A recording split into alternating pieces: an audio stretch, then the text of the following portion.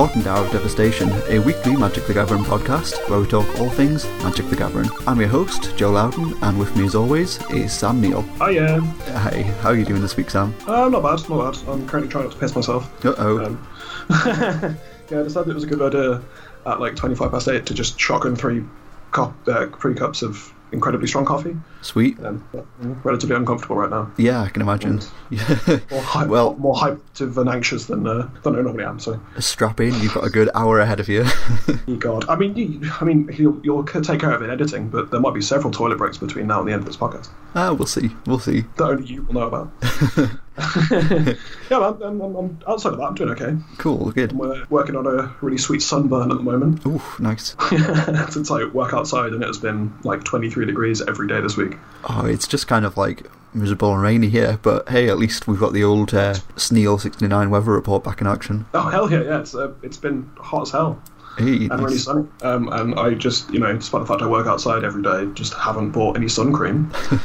So I'm looking pretty red. And for the last 3 days, my skin has just been like buzzing. It's really unpleasant. And the political landscape of the UK is falling off a cliff. So yeah, having a great time, Yeah, just having a good old.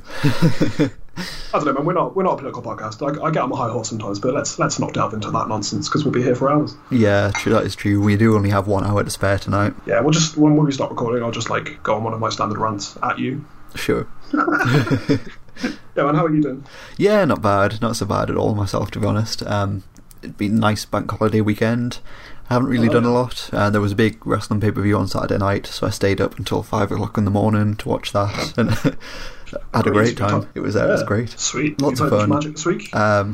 No, to be honest. I've done some Vintage Cube because that is back up on Magic Online and it's awesome. It's been pretty much as fun as it always has been. Yeah, I haven't managed anything sort of too exciting or spectacular this time around. I feel like with every iteration of the Vintage Cube, it becomes harder and harder to put together like a viable kind of Storm deck or I don't know, any sort of like ridiculous shenanigans really. Like I know whenever there's been a big change, like they do like to include some new cards from Standard, so we have got some of the newer Planeswalkers and stuff that do allow for like some more interesting things, but at the same time they also kind of shut off some more interesting things. So like having like your opponent play a Narset when you've got like this sick like Storm hand is just kind of like disappointing.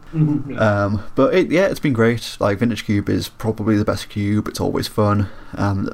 There's been like I've seen some very strange packs. Like one of the drafts I did yesterday, I had like a pack 3 pick 4 Sol Ring, and I was like, why?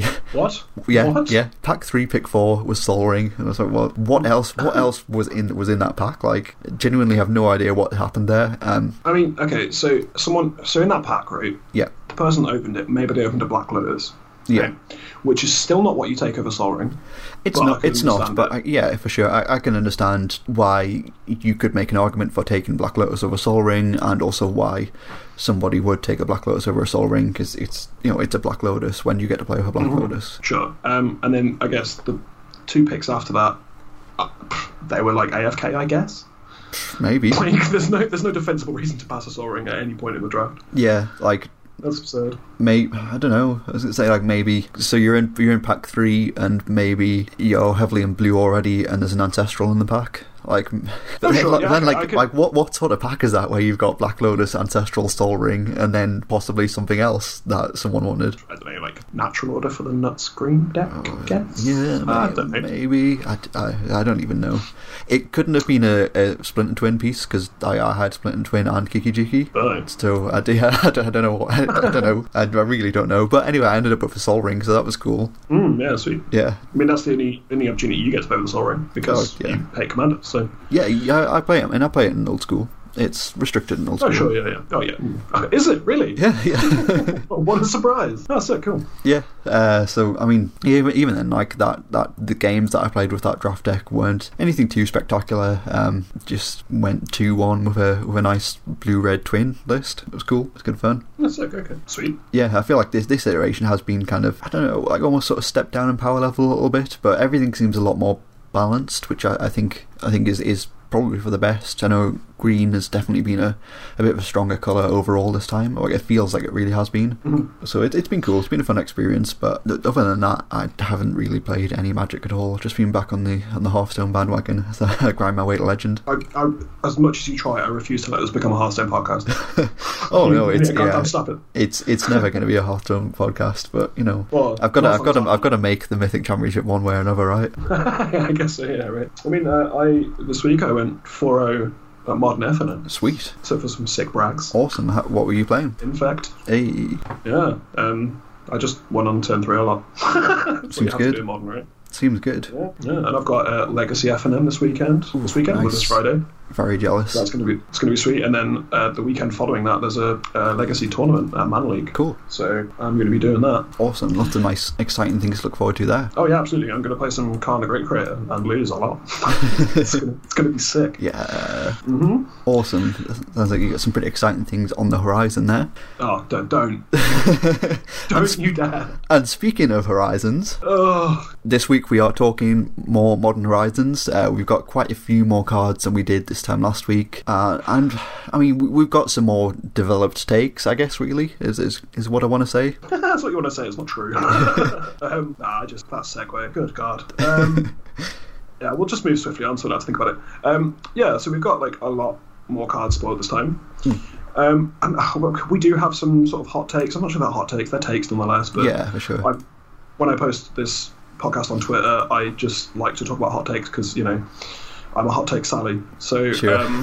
we've got some talk about some cards, what's playable, what isn't playable, just the set in general. And no matter how it may have sounded last time we discussed the set, I am really excited for it.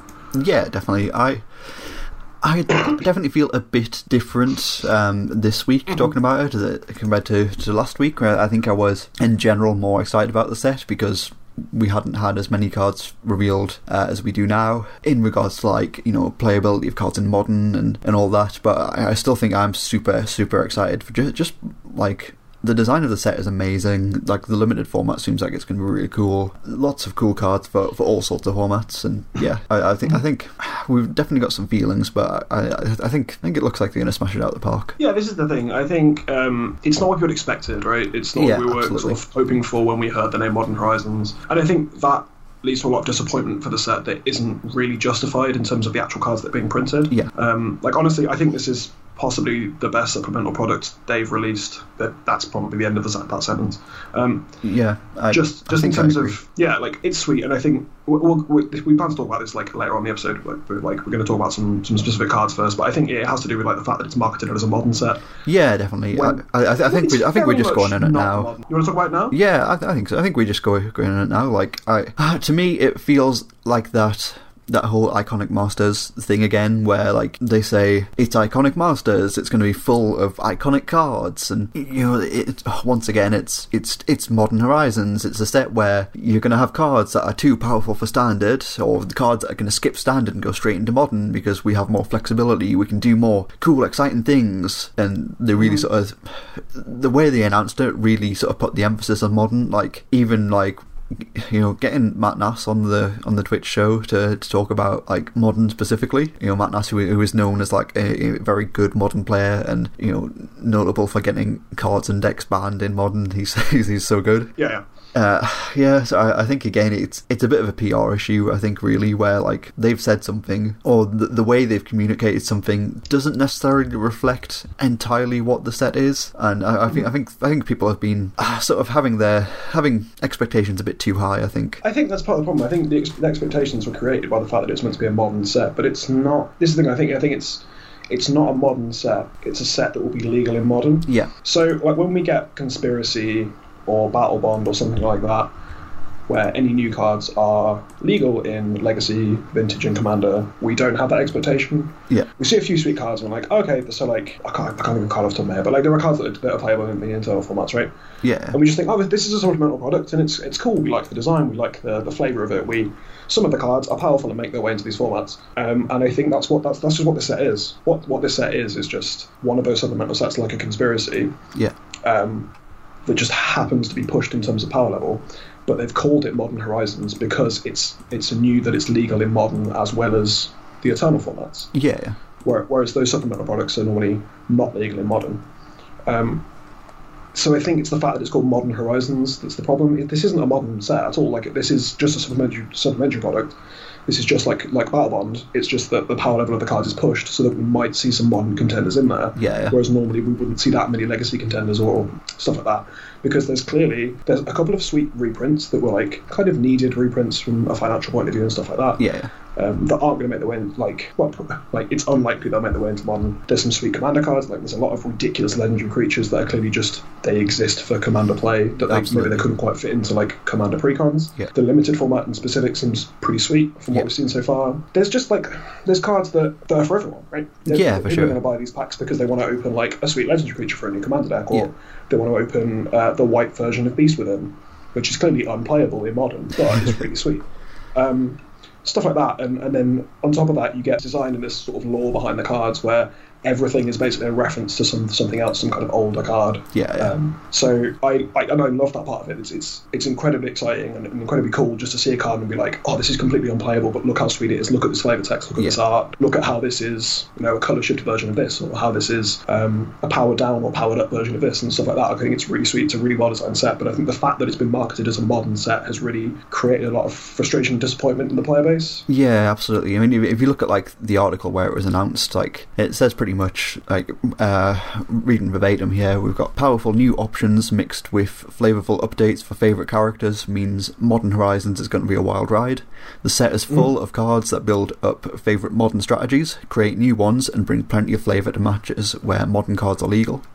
I think couple that, like the bit where it says like set is full of cards that build up favourite Modern strategies, create new ones. I think that, coupled with the fact that they at that point had stated it was going to be $6.99 on Magic Online per booster, kind of gets people thinking, oh, this is going to be like a Masters set. This is going to have like cards that are that good and that powerful and that playable, and things are really going to be changed and shaken up, and it's going to be different, and they're going to sort this format out. It's going to be awesome. Whereas I think realistically, it certainly looks like it is something more of like a Conspiracy or Battle Bond style set, but that sort of turned up to 11. Yeah, absolutely. And I think that's great. That's the kind of set. Like, for my mindset personally, where I love to play competitive formats, but I also love lore and flavour and EDH, this is like the perfect set for me, because I look at a card and see a sweet reference, and I look at a different card and see a sweet inclusion for one of my Commander decks or a new Commander to build around, and then I see another card and think, this might fit into a Modern deck, and we can sort of examine the constructed capabilities of a certain card and stuff like that. And I think that's like, it's a perfect design for a set. For sure. Me personally, and I'm sure there are lots of people that feel that way as well. So we learned from the panel that Mark Rosewater did at Magic Fest London that this was essentially like Time Spiral 2. Yeah. Right? Like a love letter to that block, with all its wacky designs and sort of strange cards and mechanics. And I think this set would be much better received if that's what it was marketed as. Yeah, I agree. Like if it was just called Time Spiral 2 or some other kind of like random name for a thing where you get the idea of what the thing's going for, and also this time it just happens to be legally Modern. Yeah. And that isn't the headline. That's just a feature of the set. Yeah, I agree there. I think it's even like it's even sort of like a flavour win, I guess, for the want of a better term. The whole obviously deal with Time Spiral was that whole kind of like playing with time, and I think even if they just called this set like Time Spiral 2, but like put like 2 in like Roman numerals or something, and so it was kind of like this thing that had come from the past to the future, but not quite the present. I think that absolutely. I think that just makes sense. Like I think that would be really cool. I think that would more so sort of encapsulate what this set is, rather than specifically saying, oh, Modern Horizons. I think, and it would be like, it would still perfectly encapsulate all the cards we've seen. So we've seen like cards like Sarah and Urza, who are like old characters who now finally have cards which are Modern legal, and that would be like a perfect encapsulation of that. And also like all these random like these reprints from old sets, and then like cards that look like older cards and stuff, and like putting crap loads of mechanics in this set, like mechanics that appear on exactly one card and stuff like that. And I think that would be it, and then that would leave people far less disappointed. I've seen a lot of people say they're kind of disappointed by the set and like not understand why some of the cards are so lacking in power. Yeah. I know. I do feel that way myself slightly. It's I don't know. It's a really strange feeling that I feel like I don't think I've ever had it with a Magic set before. Like where I'm dead excited because there's loads of new cards and all of the new cards and the reprints they're all sweet, like they're all really cool. The set is exciting, it is really cool, but at the same time I think almost equally as disappointed because it doesn't quite meet that expectation of what I assumed this product would be. That's the problem, it's the assumption, it's the way it was hyped up, it's the way it's been marketed, whereas I guarantee, I don't guarantee, screw it, hot take, I guarantee that if this set had been marketed as Time Spiral 2, but it hasn't been non-legal, you'd feel a lot happier about it. Oh yeah, absolutely. You wouldn't have built up that expedition in your head of what this was going to be, like, oh, we're going to get a Forcible and a Wasteland and all of this stuff. It's like, we didn't get any of those things, and that's fine, because now I understand what the set is for, and like, putting Forcible in this set wouldn't have made a lot of sense in terms of like what it's trying to achieve. It's just there are a lot of mixed messages about what this set was trying to achieve. And now that we're seeing it, I mean, we've still only got like a third of a spoiler at this point, but now that I know what it's trying to achieve, like I love every part of the set, and I think it's sweet, and I think there are still quite a few cards that are good in Modern are going to see play. Maybe the Fringe, maybe like defining an archetype, but I think there are certainly a lot of cards in the set that will see Modern play and possibly beyond. So agreed there. Honestly, I think this is just a slam dunk of the set from like all those points of view. Yeah. If you take away that disappointment factor. I think I do have a handful full of gripes. I think my biggest gripe is that price point. I think, which, like, yeah, I understand. Like, you can't price this at the same price as I don't know. I was just like, you can't price this the same price as a standard set, but I mean, you probably can, I guess. But sure, I guess you need a way to differentiate this from the standard product and say, hey, this is going to be a more powerful set. This is going to be for more franchise players. So we'll bump the price up slightly. And I think at the time when it was almost thought of as this kind of like new Master style product, then I was totally happy with that price point. But now I can see the set, I'm like, I don't know, like, really what differentiates this from Battle Bond or Conspiracy? Like, why couldn't they've just been the same price? I think it allows them to put more powerful cards that they know are going to be more expensive, right? Yeah. And obviously, Wizards doesn't consider a secondary market, but no, of course they do. So it allows them to put like a lot of cards that they know are going to command a high price, regardless of whether that's like Commander or Modern or whatever that informs the price.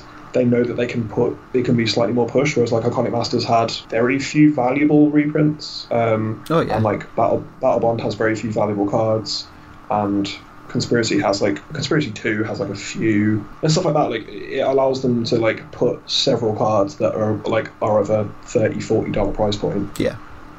And it'd be fine. Because there's a lot of cards in here. Like, if this was like £3 a pack or whatever, I don't know where these card prices would sit, because there's so many that should be worth money. Yeah. A considerable amount of money that I'm not sure that would have worked out, and it allows them to put those cards in, like more cards in that are worth more money, and like there's more chance for like an expensive rare than there is for just bulk. That is true. I don't know. I understand with it, because every time we have more expensive, like it's why like standard sets, like most of the time the most expensive card is like tops out like $40. Yeah. Whereas like master sets or whatever, where the booster packs are more expensive, the most expensive card tops out at like $200, like in the likes of Tarmogoyf or Liliana in the Veil or something like that. It allows them to put more cards in, like fill them. So we saw with like Modern Masters 3 where they just shoved everything in there that was expensive. Yeah. Which therefore justifies the higher price of the booster pack. Yeah, for sure. So I think this is kind of a similar way, and that's like the higher price of booster pack. Also, they haven't given an MSRP, but like they know what they're doing, right? And they know when they give a Magic Online price, they know that's also going to inform the market price of an actual paper booster pack. Yeah, pretty much. Yeah.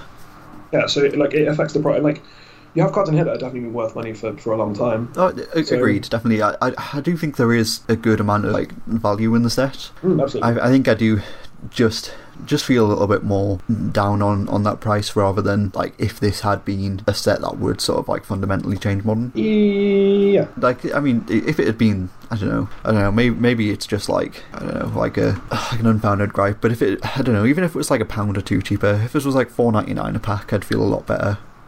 than I would at like $6.99. You've also got to realise, contemplate or remember that the market has set this price, right? Yeah. Well, distributors have set the price, and then exactly. That's what I mean. That's what dictates the price, and it's not. Well, I mean, Wizards the Wizards of the Coast kind of do, because then they sell to the distributors, and the distributors can attach an RRP price. Mm-hmm. Yeah, I just think there's a lot of things as well. I'm fine with the price of these boosters. Yeah, I'm sure in the long run it's absolutely fine, and I think once they start becoming available at GPs and stuff, or we see events where you can winner boxes and stuff, I think we'll start to see the price of a full box come down a bit, and maybe that'll be a thing, but I don't know. That's one of my gripes. The other gripe, which I guess may as well get out of the way now, is Containment Priest isn't in this set. Yeah, it's a card I thought was because we made that predictions episode, right? We're these cards will be in Modern Horizons, and God, how wrong we were, because we didn't understand the parameters of the set. Yep. Now that we do understand the parameters of the set, that card would have been great in here and should just be in here, and I am also confused. It's not a gripe of mine. I'm okay, whatever, we can deal without it for another 18 months until they release the next Modern Horizons or whatever. Yeah. But still, it should be in here, right? Oh yeah, absolutely. I mean, hopefully that means it'll be in a standard set within the next year. That would be interesting. That would be really cool. They could just stick it in a core set, right? Because the core set has to be 50% reprints, 50% new cards now, and that would be a cool place to put it in. It gives people reasons to buy the core set, and it's also it will probably be quite playable in standard currently when you've got Arclight Phoenix is a deck still. Yeah, I agree. I think it certainly could be. It seems weird that it's not in here, because that seems like such a great card to put in the set, especially seeing the power level of reprints we've seen, or new cards we've seen in the set so far, which we will get to at some point. That seems like a perfect card to be putting in here. It's not power level. Yeah, it's not gonna break Modern or anything, and it might not even necessarily see that much play all the time, but I just think it'd be a great inclusion in the format. Yeah, it's a sweet card. It functions as a hate card against certain strategies, which a lot of the cards in the set seem to do. Yeah. They seem like answers rather than proactive additions for new archetypes or for additions to existing archetypes. And it would have been perfect, honestly. So I don't understand. I'm less sort of put off or bothered by that, to be honest. But the fact that it's been crunched out with the numbers is kind of a shame. Yeah, I agree. But Modern Horizons 2 will be a thing, right? So they'll probably make it the face card of that or something. Yeah, I would have thought so. I mean, we assume there'll be a Modern Horizons 2 based on the fact that the hashtag is MTGMH1. Yeah. And at the bottom left it says MH1 on the card.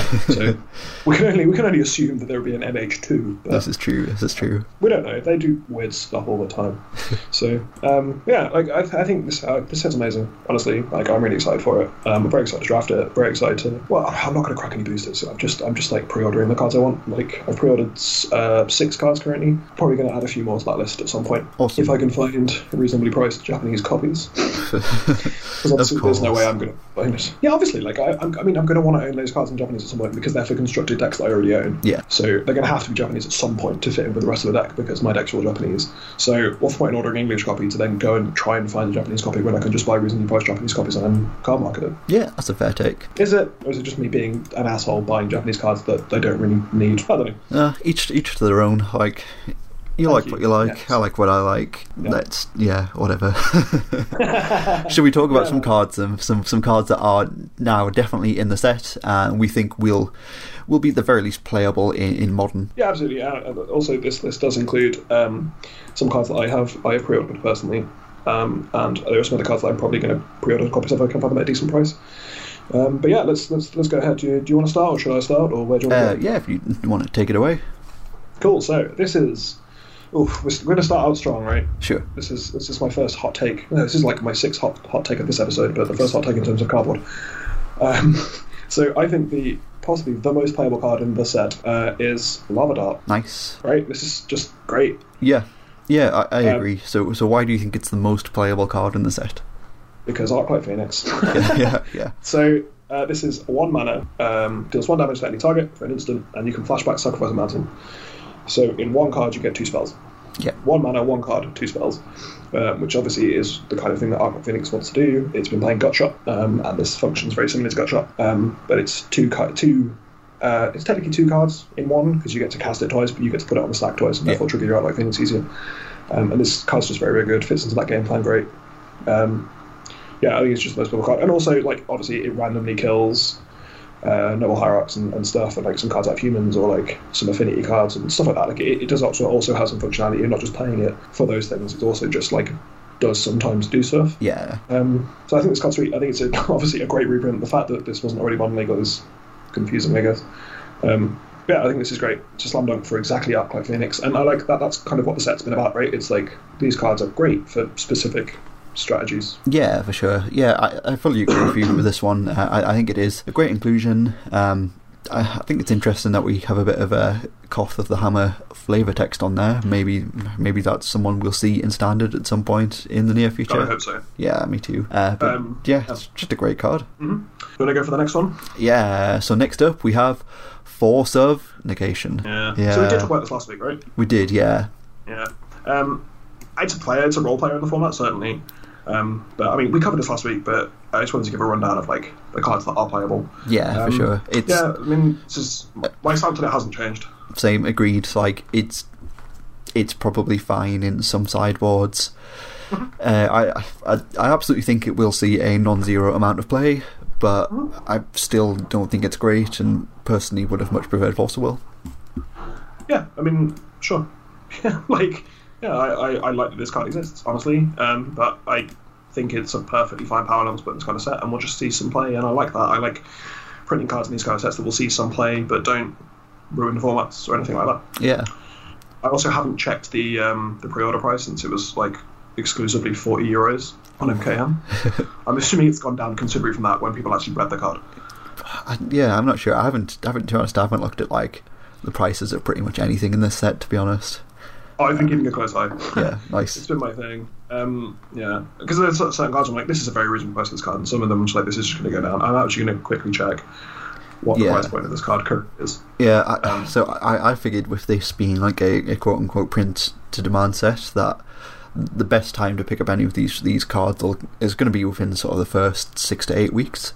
Once we've had like the full sort of wave 1 released in the market and all of the cards are available. I figured like any cards that will probably see any amount of play in Modern will have sort of been figured out by then, and we'll start to see prices sort of establish their baseline. Mm-hmm. Yeah, so it seems like currently the trend is between like 15 and €17 for this. Okay. Which is like, okay, I think it's still a little bit inflated. Like, I think this is like a $20 card fairly firmly. But yeah, it's better than like when it was first spoiled, they were like old €40 on card market. I was like, there's no way this card costs this amount of money. That's absurd. Yeah, we'll see. Yeah. So the next card on our list. Yes. Which I have horribly misspelled on our show notes. Is Flusterstrom. Yeah, Flusterstrom. Flusterstrom. And this is obviously going to see play. Oh, yeah. Yeah. That's why it's on the list. I don't think it's going to see anywhere near as much play as we first assumed when it was spoiled.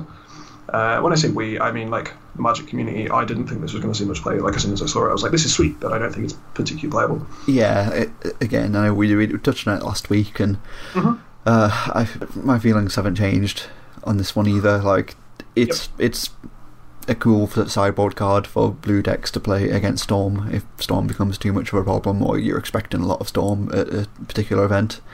So like, sometimes you might want 3 in your sideboard, sometimes you might want 0 in your sideboard. Like, I think it's fine. Maybe between this and a couple of other cards in the set, there's going to be like a mono blue deck, or maybe like, I don't know, blue white or Jeskai can play like one of these main board possibly, but it's just fine. The card's just fine. Yeah, I agree. I think honestly, I probably said this last week as well, I just want Spell Pierce. Yeah. Spell Pierce is far more appealing to me currently in Modern. That's a fair take. I think we're given the fact that like Modern is this super fast drag race format anyway. Like, you want to be countering things on the early turns, because you're not going to go past turn 4 or 5 realistically, are you? Which is when sort of Flusterstorm really stops to take effect. Yeah, definitely. So let's stop talking about cards that we've already talked about. Cool. Going to move on to our next card? Sure, go for it. So our next card is Prismatic Vista. Yeah. The new fetch land. It's cool. Yeah, it's a fetch land that can only search basic lands. Yes. So Prismatic Vista, you tap it, pay 1 life, sacrifice it, search your library for a basic land card, put it on the battlefield, then shuffle your library. So just a better Evolving Wilds or Terramorphic Expanse? Yeah. I think that's a more fair comparison than compared to like Misty Rainforest and stuff like that. Yeah, it's definitely no Skeleton Town. Yeah, this is a cool sort of budget. The price was quite expensive when it was first previewed, but I believe it's gone down. Yeah. I think it's certainly a sweet budget option for like people who want to get into the format and like aren't quite able to afford mana bases. Yeah. That involve like Scalding Tarns, for example. This is sweet. I like it. I think it's just a cool card. It's obviously not going to be like, there might be a weird way to build mana bases going forward where you want something like this, such as specifically basics, but I really can't picture what that is. Yeah, I think maybe like Eldrazi deck can play a playset of these duo get their wastes. Like maybe that's the thing. This isn't the main reason I'm excited about this card, is that it's the first fetch land that can actually get wastes. Yeah. Which is certainly very important for maybe something like Eldrazi Taxes, stuff like that. Or like maybe just the Eldrazi deck that plays wastes wants a way to shuffle or a way to put cards into their graveyard or something like that. So I think that's the most exciting application of this card, the fact that it can find wastes, whereas obviously like Marsh Flats and stuff can't. Yeah. So I think it's really sweet. I like that they're printing this card. Also, the art on it is like amazing. Oh yeah, it is very nice. Yeah, it's just cool. Like again, like pretty much every card in the set, like it's a throwback to something, or it's a new hot take on something, or it's just a really cool design. And yeah, I think this is a great inclusion in the set, and I can't imagine this will ever be cheaper than the price for pack. So it's, you know, the value will be there too. Yeah, it's sweet, and it's sweet for like Commander and what have you. Yeah, agreed. Yeah. Cool. So, what is our next card? Sweet. So next up, we've got another in this the Force cycle. We have Force of Vigor. Yep. Force of Vigor is 2 green for an instant. If it's not your turn, you may exile a green card from your hand rather than pay the spell's mana cost. And it says destroy up to 2 target artifacts and/or enchantments. So, yeah, this one seems like your territory, right? Yeah, hot take number 2. Sure. This is the best in the Force cycle. Yeah, probably going to agree with you there. Yeah, it's really good. Can't blow up Mycosynth Scintillators when there's a Karn in play. Yeah. Well, sorry, can't blow up Mycosynth Scintillators when there's a Mycosynth Scintillators in play. Which I was trying to troll people with, but they didn't take it well. Yeah, because cards are colourless when there's Mycosynth Scintillators in place. You don't have a green card to exile to Force of Vigor. Yeah. Just wanted to make that clear, in case you haven't heard it from literally everyone else. This is quite sweet. Blowing up stuff is really good. Blowing up artifacts and enchantments is very good. Being able to do it with 0 mana is very, very good. Yeah. It's going to function similarly to like the kind of Forcible, where like they think it's safe to go for that thing, and then you just get to blow them up. It also allows you to be proactive, but then still holding up some kind of disruption for your opponent. And blowing up artifacts and enchantments is incredibly relevant in Modern. Very possibly relevant in Legacy and stuff like that. Boggles can just get lost, right? Yeah. I'm really, really looking for, because I'm probably going to pick some of these up. I haven't yet, but I'm going to wait for the price to sort of settle and get some of these, because I play exclusively green decks in constructed formats. I think that this is a great card. How do you feel about this seeing play in Legacy? Could that be a thing? I think it certainly sees play in Dredge. In Legacy. Or it sees play in Dredge in Modern, almost certainly. Legacy, it's probably very good because there's some like artifacts and enchantments you want to get rid of. Yeah, it's less applicable in Legacy, I think. But like blowing up Ensnaring Bridges and Sylvan Libraries and you know what have you is certainly relevant and stuff. Yeah, absolutely. That's the thing as well. Like blowing up Leylines for 0 mana. Like if your opponent like goes Leyline of the Void or like Leyline of Sanctity and you're able to just turn 0 kill it, that feels good. Like obviously your card disadvantage, but like it's a way of interacting with these cards where you previously couldn't. Yeah. And I absolutely want to be playing against Boggles and just have them have a Boggle with 2 enchantments on it and go to equip, not equip, but go to attach Daybreak Coronet and just blow up the 2 enchantments. Nice. So good. This card's great. I think it's probably it is the best of the Force cycle. Honestly, it has the most applications. It's probably good in most green decks. It's also, worth noting that blowing up Chalice, it can almost certainly always blow up a Chalice. Yeah. Unless you're putting Chalice on 4 for some reason. Who knows? These are strange times we live in. Yeah. That's very true. But Chalices are predominantly on 0, 1, and 2. Yeah, agreed. So this is really sweet. I'm a big fan of this card, and blowing up 2 for 0 mana is just like so good. Yeah, I like it a lot. I think I do agree that it probably is just the best of the Force cycle. But next up, we do have another of the Force cycle. We have Force of Despair. So is it 1 black for an instant? If it's not your turn, you may exile a black card from your hand rather than pay the spell's mana cost. It says destroy all creatures that enter the battlefield this turn. This is sweet. I love this card. Yeah, I like this a lot. I think this is really fairly costed as well for the ability. Definitely. 1 black instant. I think that is probably quite payable in some decks. So like even if like say your opponent goes like end step, Collected Company, and then for whatever reason you still have that mana available, 1 black isn't too bad to kill whatever they get off their Coco. Yeah, absolutely. Like sometimes they'll evolve something in your end step, and this just is a murder, and that's like kind of okay in a lot of situations. And sometimes they'll play a lot of creatures out of their hand, and you get to just kill them all for 0 mana. Or Dredge. Yeah, I'm so excited to play this against Dredge. Yeah, me too. Like destroying them isn't like destroying like prize lands and stuff isn't great, or like whatever, because they'll come back at some point. Yeah. I just feel it's so good if they put like a whole turn into just building up their board, and you just get to like decimate them for 0 mana. Like that's such value. Yeah, like 3 mana. Like, it's worth noting that Gaddock Teague. Yeah. Right. Like this can kill a Gaddock Teague if it enters the battlefield, whereas like Damnation and stuff can't. Yeah, that is true. Instant Speed Block Wipes are sweet, even if they're like restricted in terms of it only kills creatures that end the battlefield that turn. This card's really sweet. I think it's the second best in the Force cycle.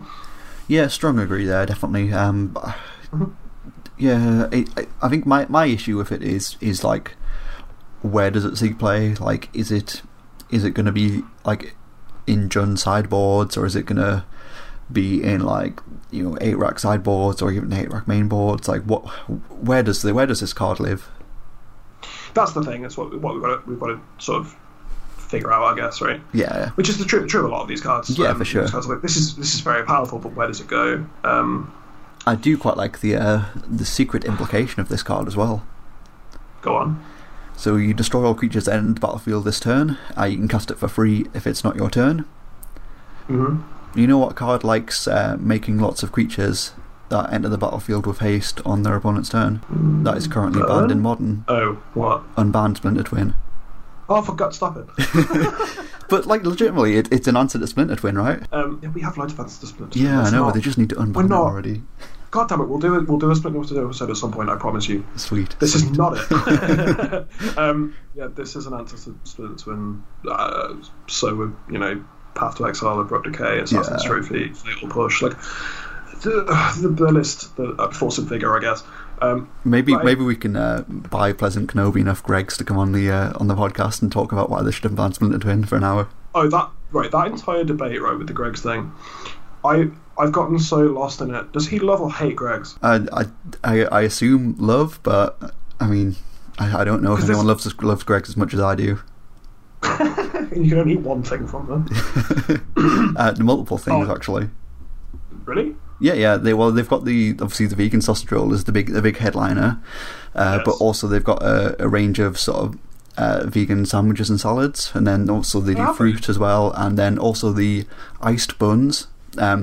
Not the ones that they have on the sort of display counter where they keep all the other pastries and stuff, but the pre-made ones that come in the 2-pack that you find just on the shelves or in the little baskets in front of the counter.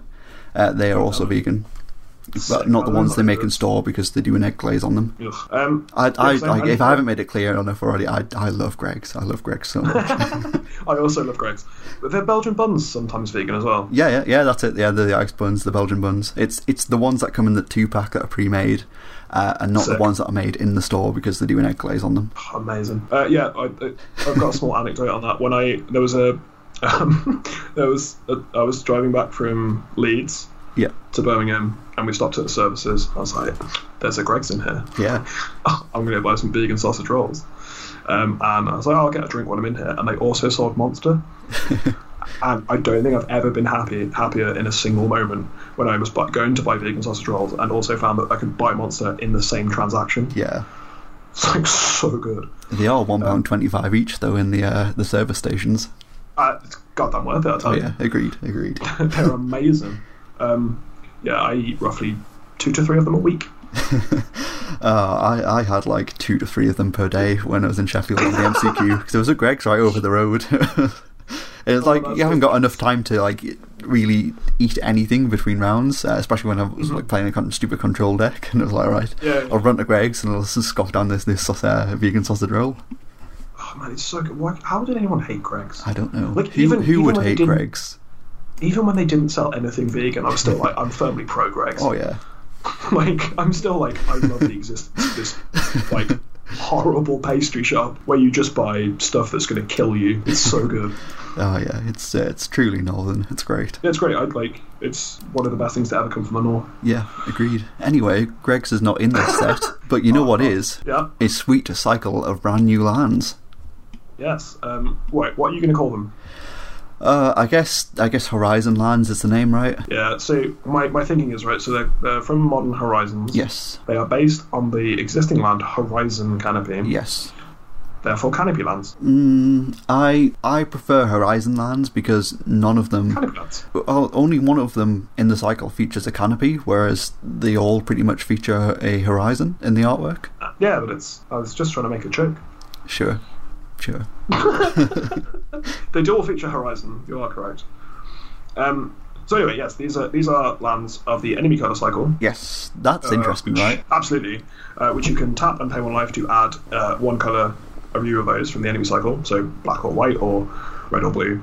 And you can pay 1 mana, tap it and sacrifice it to draw a card. Yeah. These are... What? This is a cycle of cards none of us were expecting, right? Yeah, absolutely. Did not expect this at all. I mean, probably should have, given it was Modern Horizons, right? Horizon Canopy, whatever. But if I'm being honest, I didn't expect them to be that clever. Yeah, same. I just think this is great. It feels completely unexpected, and it's just super cool, right? All these cards are great. They're all going to see a fairly decent amount of play, and yeah, the fact they're rare as well is fantastic as well. Like, yeah, just great. I think the enemy cycle is particularly good. So we've got black, white, blue, green, blue, red, red, white, black, green. I think that's really good. Yeah, because I think white, blue, or black, blue, or so a white blue one would be kind of problematic for control. Yeah, white blue white control as we see it currently. And red green with the existence of life from the loam would certainly present a problem. Yeah. But as it is, you sort of have to splash around and like mess about with your mana base and have a land that only taps one of your colours. But the additions we get, so like the black white one, I don't know, tokens or something. Yeah, maybe. Black white one is the least exciting one, I think. Yeah, I think the black white one goes in this tokens thing, which I think they're trying to do with like Cabal Therapist and Serra and Lingering Souls and whatnot. Yeah. I think it's the least exciting one, but it's still certainly playable. It's beautiful art as well. Oh yeah, the art's gorgeous. Evan clearly just continuing to smash it. Yeah. Then the blue-green one, in fact, right? Yeah. I've got 2 on the way. I think it's fine. Yeah, it's good. Finding room in the Infect mana base is certainly difficult. Emma Handy wrote an article about these lands in Modern, and she briefly touched on Infect. Yeah. And how this might not be great because you want a high density of fetch lands for the co-ements. And you also need a certain number of colored sources to go and find. So like, and obviously you need 4 Link-Moth Nexus. Yeah. So like finding slots for this card is like slightly difficult. Yeah. But I think it's certainly the kind of effect we want. I'm not sure, like, definitely. certainly not 4 of. You probably like 1 or 2 maybe. Yeah. If we can find room. I think that the same goes for Lantern as well. Like, you can play 2 of these in Lantern easily. When I was playing Lantern, I was playing like Seagate Wreckage as a one-off. Because obviously you've got your Academy Ruins artifact combo shenanigans thing there, so this is just a bit easier. Yeah, I think it's good as like a 2 of in there. Fiery Islet, like blue-red, that deck wants to draw cards no matter what that deck is. Like, those colours love drawing cards.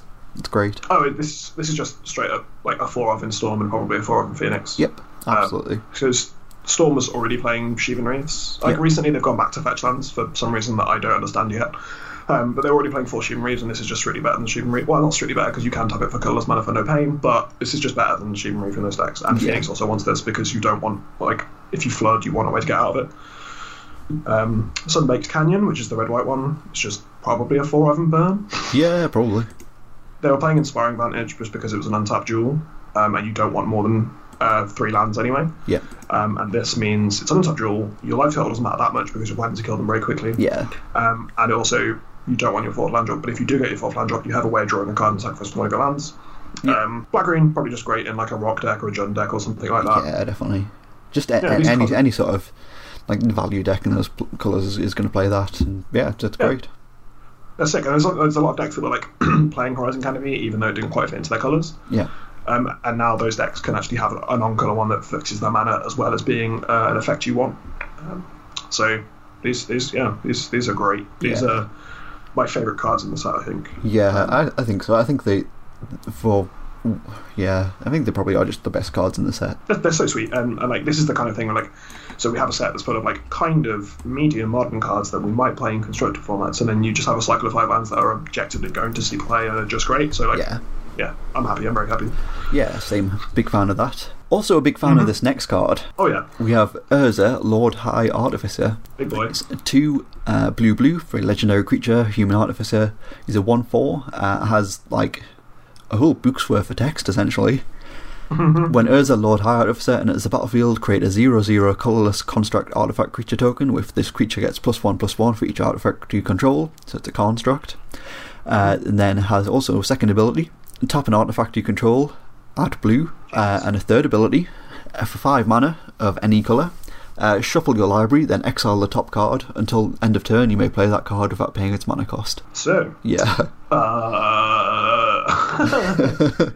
yeah, it's because I don't think this card's that playable in Modern. Yeah, I agree. It's absurdly powerful. So it does a calm thing. Yes. Right? Then it does a really strange impression of Literal Academy ruins. Tellurian Academy. Tellurian Academy, yeah. And then it does, I can't remember the name of the card, but Mind's allows you Desire. to it's Mind's Desire, basically. Yeah. 5 mana Mind's Desire. So, this goes infinite with the Thopter Sword combo. Yep. Because you can make infinite mana by tapping the sword every time it comes back. Yeah. Which means you just infinitely make Thopters, you get infinite life, and then you can activate the 5 mana ability infinitely and draw cast your entire deck. Yeah. So that's something. Yeah. And Thopter Sword's like kind of nearly there a bit anyway. Yeah, I think that's it. I think if this card does see any play in Modern, that's exactly where it'll be. It's just a fantastic card. Like it it does everything itself as well. It's almost like that Psymaster Thopterus thing where like you make an artifact, you make a Thopter, and then you can sacrifice the Thopter to draw a card. This kind of goes one step further and like turns the artifact creature that it brings in with it into like a mana rock that you can just tap. Like you don't the artifact doesn't need haste or anything, you can just tap it. Obviously Commander is the big thing for this. Like this is quite probably the best blue Commander they've ever printed ever. Like this plus Paradox Engine, you just go infinite, you can just play your deck. Yeah, this is great. So the thing is, so that the previous sort of mono-blue artifact commander for like CEDH, for example, was Arkham Daxon. Yeah. Which allowed you like shoot your combo pieces into place and then go off. But this is just incredibly powerful and certainly has implications for that kind of format. There's no way you can build this to be a fun deck. If you're building this deck, you want it to be broken and like to just pop stop people. Yeah. It's caused the price of certain cards to go completely wild. So at GP London, I bought a set foil extra planar lens for £18. Nice. I thought, that's a good deal. Non-foils are currently $40 out of stock. So feels pretty good, right? Yeah. But yeah, this like there's modern applications for it, like in the Thopter Sword deck or some kind of artifact deck. Like maybe I don't know. You're the Lantern expert. Is there any way this seems to play in that deck? No. Okay. No. Cool. Lantern doesn't want this card. Like it's fine, but it doesn't do Lantern-y things. Like you don't want to shuffle your library in Lantern, like really, because you're like you very much want to be in control of what you're drawing, what your opponent's drawing at all times. And then like, yeah, sure, tap an artifact you control, add blue is cool, but like Whir of Invention has that mechanic anyway, where you tap artifacts to pay for the cost, so that isn't really relevant. For like 2 blue, I don't know, I feel like there are just more I don't know. Yeah, it just feels a bit unnecessary. The fact it's legendary as well, like, means it's gonna kind of suck to get like 1 or 2 stuck in your hand. Maybe, yeah. Just Lantern just doesn't want this card. Yeah, sure. My favorite interaction with this specific EDH is stuff like Winter Orb and Howling Mine. Yeah. Because those artifacts only have their effect when they're untapped. Yeah. And you can tap them, use Mirza to make blue mana. So you can like tap the Howling Mine, and then when it untaps on your turn, you can draw a card, or like you can tap it in your upkeep. You can tap like the Winter Orb on your upkeep and stuff like that. Like there's some nonsense you can do. Yeah, I mean, it's just Paradox Engine, right? So you you use the Paradox Engine and the Construct to tap those for blue to pay for the third mode that it has, and then you untap your Paradox Engine and all your permanents, and then you just go infinite. Like, it's really strange. The card's almost like a Planeswalker itself without being a Planeswalker, because it's that powerful and has multiple abilities. Yeah, it's pretty good. Big fan of Urza. Yeah, I think it's just an absolutely fantastic flavor win. The art's amazing. Won't see any modern play at all outside of that Thopter Sword combo, but it's cool. I'm glad it's here. Absolutely. So let's move on to a card that I'm very, very excited about. Sure. Which is Giver of Runes. Yeah. It's 1 mana for a 1/2. It's a core cleric. Yep. Importantly, not a human cleric. Yeah.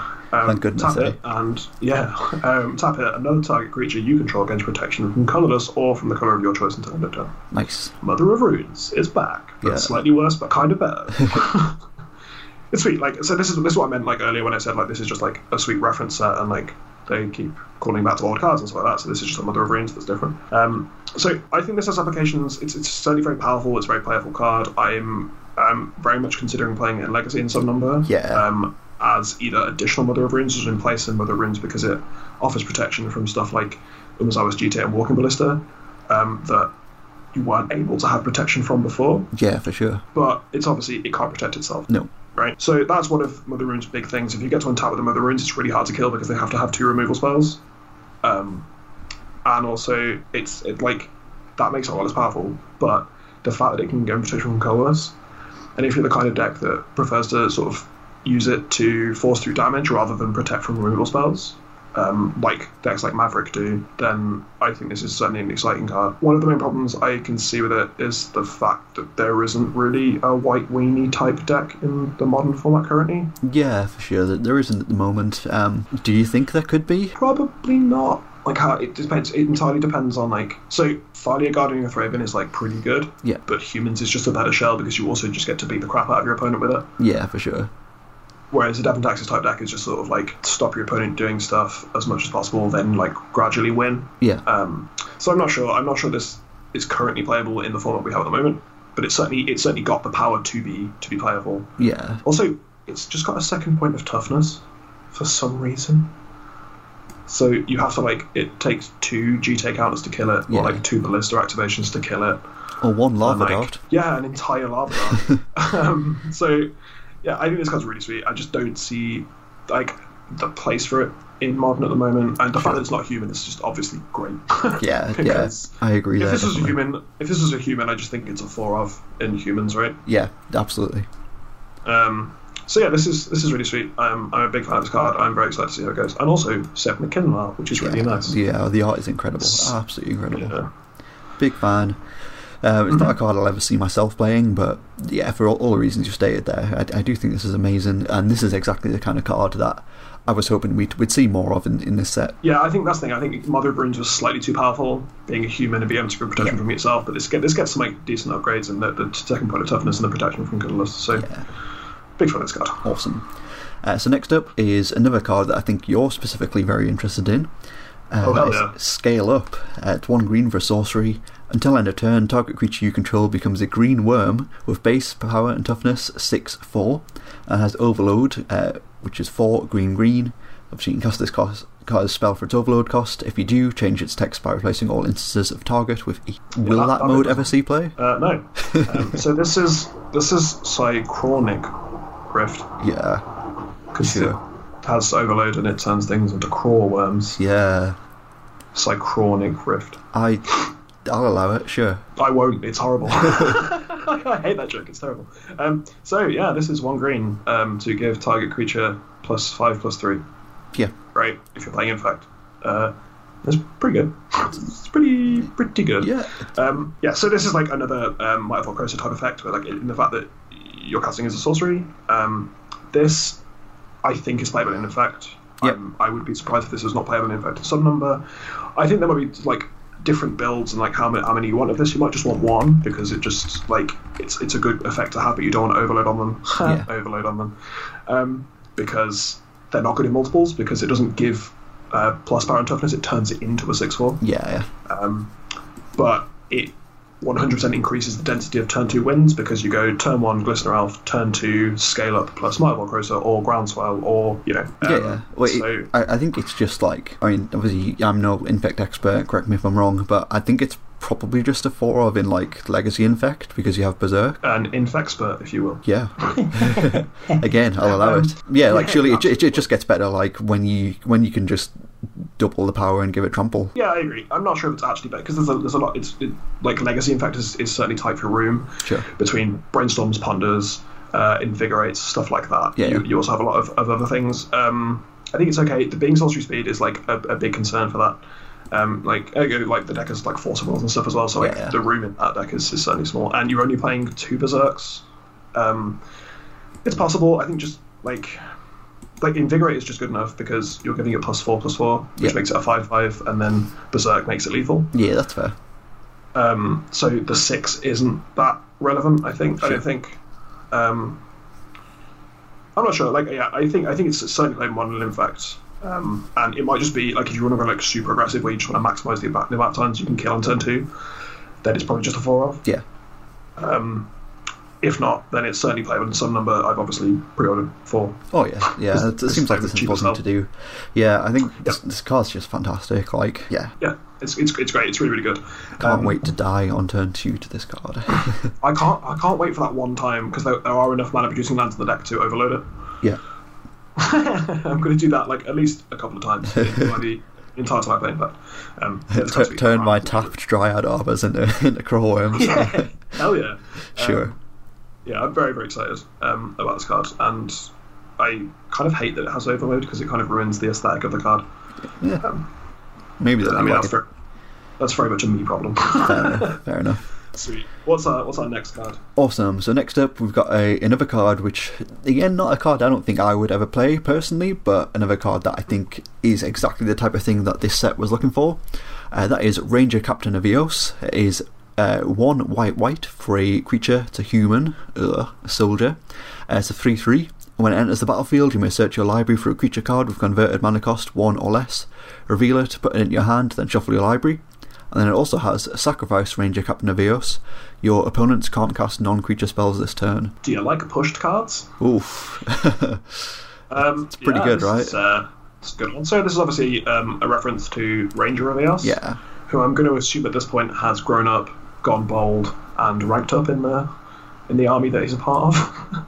Have you actually looked closely at his face? Yeah. It's a bold old man. It's great. Yeah.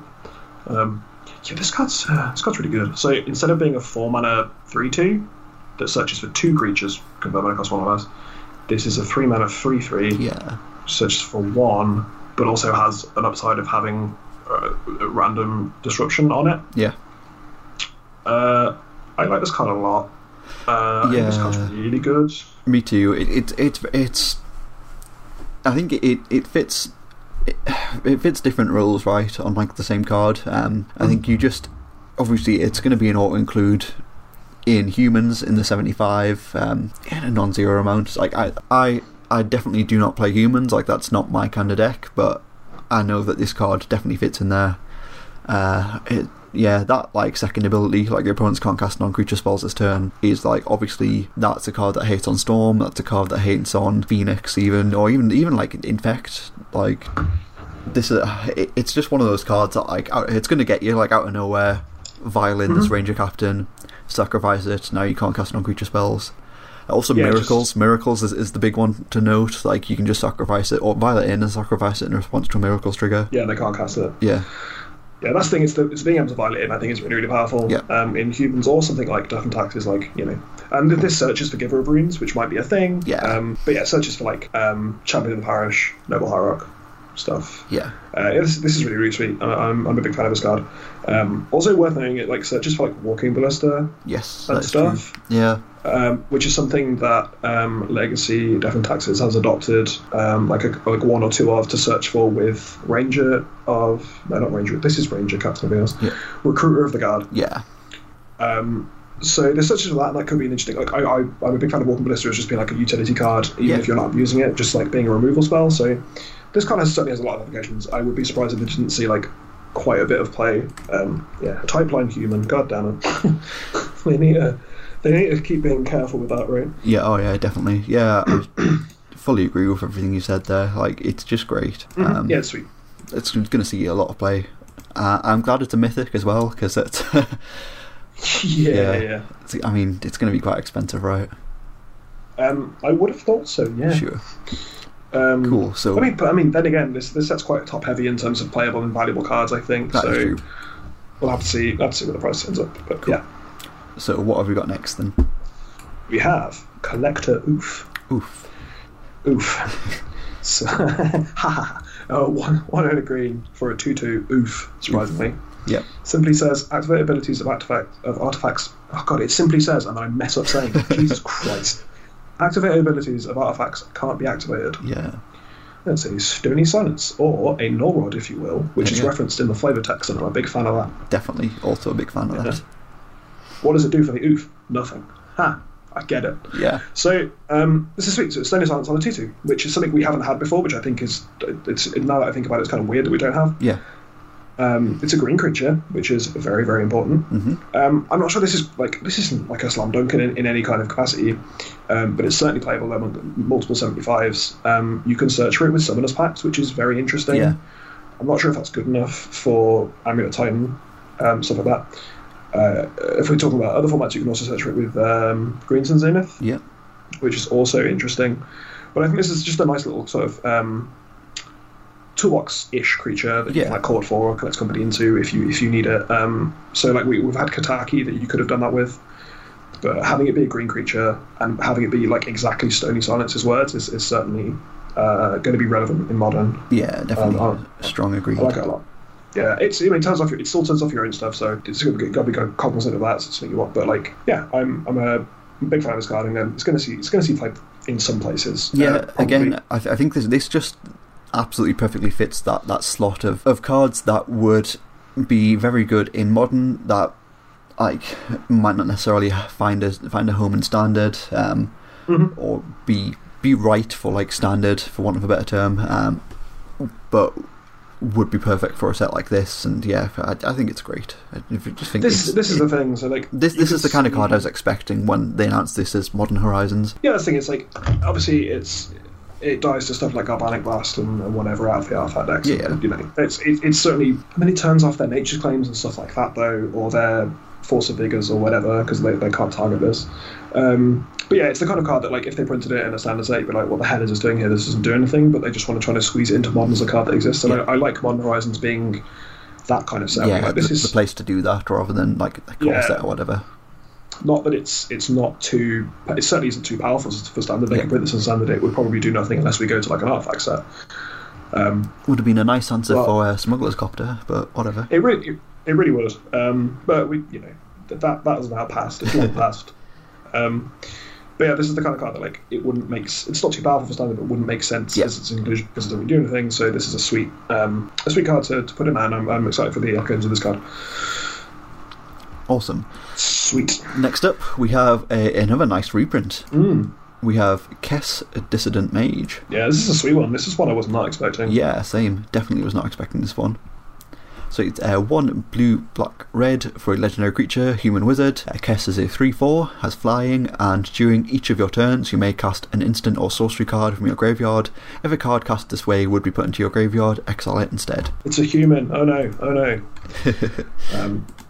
So yeah, this card is originally from Commander 2017, in the Wizard deck. Yeah, was problematic previously because it was only available in foil, therefore caused lots of issues when it came to competitive Legacy events where this card was playable but it looked like a Pringle. Yeah. So you're technically cheating because this, you could only get it in foil. Yeah. So having non-foils is sweet. Yeah, it's very important. Cool. I think. Yeah. Yeah, good. And I'm sure that probably had something to do with why they printed it. Honestly, cards that are because this card wasn't designed to be legacy playable. I would be surprised if it was. So cards that accidentally end up being playable, printed in only in foil is kind of a problem. We've seen that obviously with Nexus of Fate Standard, but this card's really sweet. I also think it has applications. Grixis Control hasn't really been a thing in Modern for quite some time. Yeah. It's just sort of usurped by the more efficient and more reactive blue-white control deck. But there's certainly offers options, like you said. It has been playable in Grixis Control and Legacy and stuff like that. It's certainly very, very powerful. It's also just a 4-mana 3/4 flyer, which is nothing to be sniffed at all. Yeah, agreed. And being able to Thought Seize every turn, or Lightning Bolt, or stuff like that. So it's certainly interesting. I'm very excited about this card. To see where it goes, because it's proven itself to be powerful. Yeah, I think it's just one of those kind of ooh, that's a nice inclusion cards where it might not have a massive impact on the format, but it's cool that we have non-foil copies for Legacy now. Not that it necessarily sees a lot of play in Legacy nowadays. Plus also you've got more availability for the card for Commander, because obviously it's still a very good, fun Commander card. Oh yeah, absolutely. It's also a very broken Commander card because it's the commander of a competitive Storm deck. Yes, yeah, definitely. Yeah, it's really sweet. Yeah, it's just a nice, cool inclusion. Yeah, I'm excited to see if this card sees it's a 1 or 2 of in some kind of Grixis deck, and that'd be cool. Awesome. So we come to our final cards, I guess. Cards, plural. Yes, a cycle again. Yeah. Another cycle. We have the Talisman cycle, or the other half of the Talisman cycle, I guess, really. Yeah, we finally have enemy-colored talismans. Yeah, so it's a Talisman of Hierarchy, which is 2 for an artifact. You can tap it for a colourless, or add white or black. Talisman of Hierarchy deals 1 damage to you. We've got Talisman of Creativity, that's the same, but it's for blue and red. Talisman of Resilience, that's the same for black and green. Talisman of Conviction, it's the same, but for red and white. And Talisman of Curiosity, it's the same for green and blue. Yeah, I like this. The talismans have been kind of fringe playable, and it's some nonsense artifact deck, which is cool. So there might be some minor modern applications, but I guess the black blue one is kind of the best for that type of strategy. Yeah, quite probably. Yeah, this card's cool. Finishing off the cycle is something I'm a big fan of. Yeah. We're not going to talk about them, but there's also some swords. Yes. I like when they print swords. This has been something nice that you sort of see them finishing off cycles, or printing responses to cards from 15 years ago, which is really, really cool. Yeah, I'm not sure these are particularly playable. They're certainly good for Commander. Oh yeah, and I think Cube as well. Cube is my favourite thing for these. Any sort of cool mana rock like the Talismans. Cube is absolutely where these cards are going to see a lot of play. Mm-hmm. Yeah, I'm a big fan of them also having flavor text from Planeswalkers. Yeah. So blue-red has Ralzaric, blue-green has Tamiyo, black-white has Kaya, green-black has Vraska, and red-white has Huatli. Yeah. And they all kind of look a bit like that Planeswalker card, sort of. And the art's really nice. The black-white one has a chessboard on it, yeah, which is kind of weird but cool. Yeah, these cards are just really sweet. I don't expect to see any play really. The blue-red one might in some kind of artifact deck, I guess. I really like that they've finished up a cycle. Yeah, I can't imagine these will see. Yeah, I don't know. I struggle to see where these will fit into Modern, but yeah, I do think they're a nice, cool inclusion. Absolutely. Yeah, I guess we've got to talk about it, right? We've got to talk about it. There's another card in the set that it wasn't on the list of cards to talk about today, but everyone else is talking about it, so I guess we may as well add our hot takes, right? Yeah, go on. Mox Tantalite. Oh god, it's terrible. Let's stop talking. Yeah, so there was a Mox in the set. Mox Tantalite. It's an artifact. It has no mana cost, but then has Suspend 3 for 0. So rather than cast this card from your hand, pay 0 and exile it with 3 time counters on it. At the beginning of your upkeep, remove a time counter. When the last is removed, cast it without paying its mana cost. Tap to add 1 mana of any colour. This card just is not good. It really isn't good. It wouldn't be Hour of Devastation without feeling some real devastation, and Mox Tantalite makes me feel that way. This card is not good. This card will not see play in Modern. This card will not see play in Legacy. This card probably isn't good enough for Cube. And I fully agree with Matt Nass, who said that if this card was printed in Standard, it probably just wouldn't be good enough for Standard. Yeah, it's really weird. They say like, oh, we're going to put cards in the set that we want to put in modern, but are probably too powerful for standard. And like, okay, so one of the mythics, is this? Yeah. Hell is this? Yeah. Obviously, this is the kind of card that makes me upset that we don't swear on this podcast. Yeah, I agree. This obviously has to be a mythic because it is a Mox. That's probably fine. I mean, I argued for a long time that because planeswalkers were planeswalkers, they all had to be mythic. So maybe we could, maybe we can change this now. Mm-hmm. But this card just isn't good. I mean, I hated Mox Amber because it was a Mox, but it was a terrible Mox. But this is so much worse than Mox Amber could ever hope to be. Like, right? Can I tell you why I like it? Kind of. Sure. So we have Lotus Bloom. Yep. From original Time Spiral. Yes. So I like that there with Time Spiral 2ing, right? We've got like a callback in that sense. That's nice. And we already had a Suspend 3 Black Lotus. Yeah. Lotus Bloom. And now we have a Suspend 3 Mox to go along with it. Yeah, that's cool. I like that. It can have that. It's a sweet design. Big fan. This could have been a rare because Lotus Bloom was also a rare, though they didn't have mythics at the time, but this could obviously be a rare because it's also terrible. Yeah, we've got uncommon planeswalkers now. You can do whatever. Yeah, exactly. Who cares about rules? So that I like that. I like that it's a callback to that. And this is one of my favourite things about the set, like I said before, the flavour and the lore behind it and all of this sweet stuff. It's really cool. My second thing I like about it is the art. It's just absurd. Yeah, the art is beautiful. The art's incredible. So I watched the stream where they spoiled it, and Ryan Pankos did like a 45-minute thing. It was just like a walkthrough of like how he'd painted it, and like this is hand painted on a canvas with paints. Yep. Which is just, when you look at it, is just incredible. Like Ryan Pankos' work is just completely amazing. That's my favorite thing about it. I think this card is like absolutely gorgeous. I'm a big fan. Unfortunately, it is total crap, like you've said, and I'm angry that it exists. Yeah. I mean, I don't know. I don't know if I'm angry that it exists, but it's just not a good card in any way at all. And I mean, sure, maybe I'll open like a foil at pre-release and then just sell that immediately and be happy about it. I don't know. Yeah, this card just isn't good. I like 0 mana artifacts are like totally my jam, like 100%. No matter how much I hated Mox Amber, I totally made it work in that side deck. And considering that stupid Fibble Fit Planeswalker deck in standard, like I'll play that card. 0 mana artifacts are great. I've played, all the baubles, all the whatever medallions in Legacy.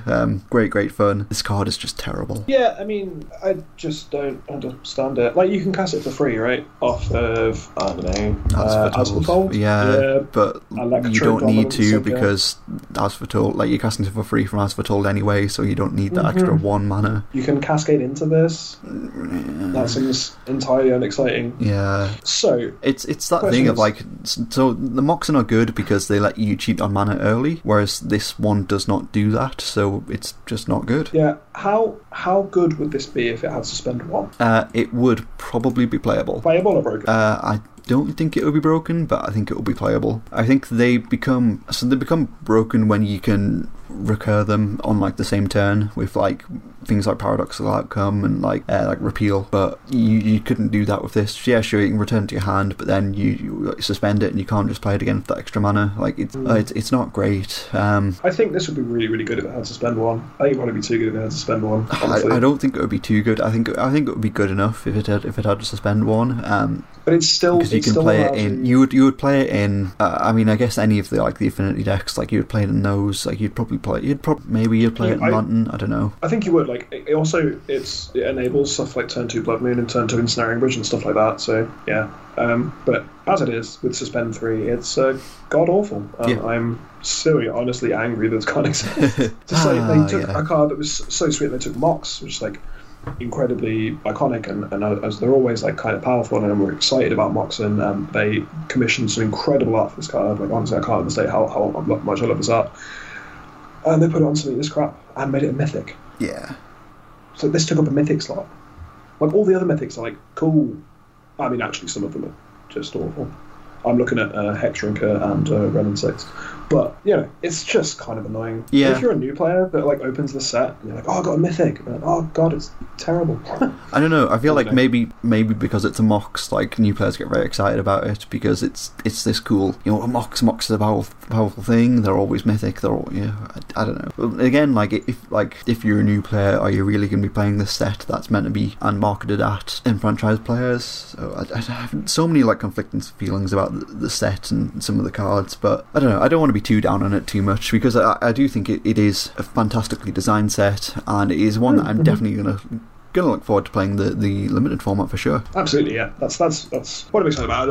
Honestly, like I've said before, I absolutely love this set. Awesome. So I think one last final thing I think I want to touch on briefly before we head off today. Oh yeah? We had an announcement today. I'm not sure how public it is currently or where the information is available at the moment, but... Well, I mean, us idiots found out about it, so it must be fairly public. Oh yeah, for sure. So there is a new event, so I guess feeding on from Modern Horizons and trying to capture the hype around Modern Horizons, a new event that is going to be available in stores. It is called the European Modern Series. It's going to be a series of events based in WPN stores, which feature Modern and Modern Horizons Sealed, which lead players to regional finals, where they will have a chance to compete for slots to Mythic Championship Richmond, as well as 8 sets of San Diego Comic-Con promos. It's really cool. Yeah, it is. It's kind of like a really specific or like one-off like PPTQ for Modern and or Modern Horizons specifically. It's pretty cool, right? Yeah, absolutely. It's really sweet. It's something like I think it's the kind of thing we wanted for a while. Yeah, absolutely. And to have Wizards sort of do something about it is certainly heartening. Yeah, definitely. I think while they were probably problematic in themselves, like the PPTQ system is like massively missed, I think, by pretty much every store in the country. Like it gave players reasons to come to stores. It allowed you to run that sort of that step up, that next level event. And for months now, there's been no word of like anything at all to replace them. And while this doesn't look like it's going to be anything more than kind of like a one-off or two-off, I guess, event, it's really cool that we're getting something at least to sort of tide us over until the next sort of one-off event like this, I guess. Really, yeah, absolutely. Big fan. So yeah, it's just a cool little thing. Yeah. That we have now. Awesome. Sweet. So that is pretty much all we have time for this week. What do you think about Modern Horizons? If you think it's awesome and that we're wrong, get in touch with us on social media. So you can get us on Twitter. We are at HRFDcast, or facebook.com/HRFDcast. Or you can hit us up on Patreon. We are patreon.com/Hour of Devastation. If you got anything at all from this podcast, whether you get some enjoyment or information out of it, you want to give back in any way, we have a few tiers on there. It gives you access to our Patreon feed. Starts as little as $1 per month. That's roughly 20 to 25 cents per episode. We are going to have some cool things coming up. I think I want to sort some sort of like Discord channel out probably. I'm really scared of Discord. I think it's like a really like cool thing, and I think it's finally like that generational like blind spot, I guess, where like the generation below me are like really into it and I just don't understand it at all, and it makes me feel like I'm getting old. Is it like flossing? Quite probably, yeah. That's also something I can't do. Is it like, I can't think of something else that I'm out of touch with. Fidget spinners. I don't know. No, I love fidget spinners. Yeah, fidget spinners were great. Yeah, Discord gives me a lot of anxiety because I'm in like 12 of them at this point. Wow. And I get notifications pretty much like every minute, and just like because social media already gives me like a lot of anxiety because I have to keep up with things and I feel compelled to like constantly check it and all this stuff and all these horrible things. It is something that the kids enjoy though, and I think it's something that we will certainly be looking into. I've got some cool ideas of things I want to do and stick up on the Patreon page as well. So yeah, we absolutely appreciate anything that we do get through there, and we will be giving back some hopefully awesome stuff in the future. Yeah, I'm a big fan of Discord, especially Magic related Discords, because it makes me seem smart when I have hot takes. Awesome. So if you want to get me on my personal social media, I'm at PeachGardenOath on Twitter. Or Facebook, I'm Joe Loudon. You'll find me in pretty much any of the Magic groups. Come say hi.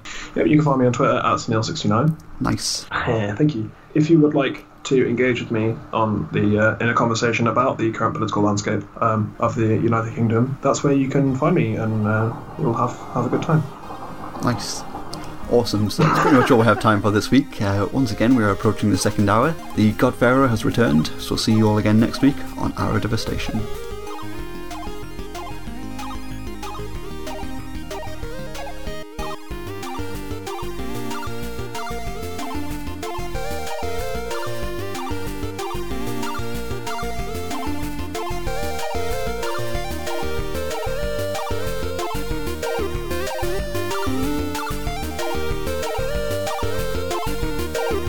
Bye.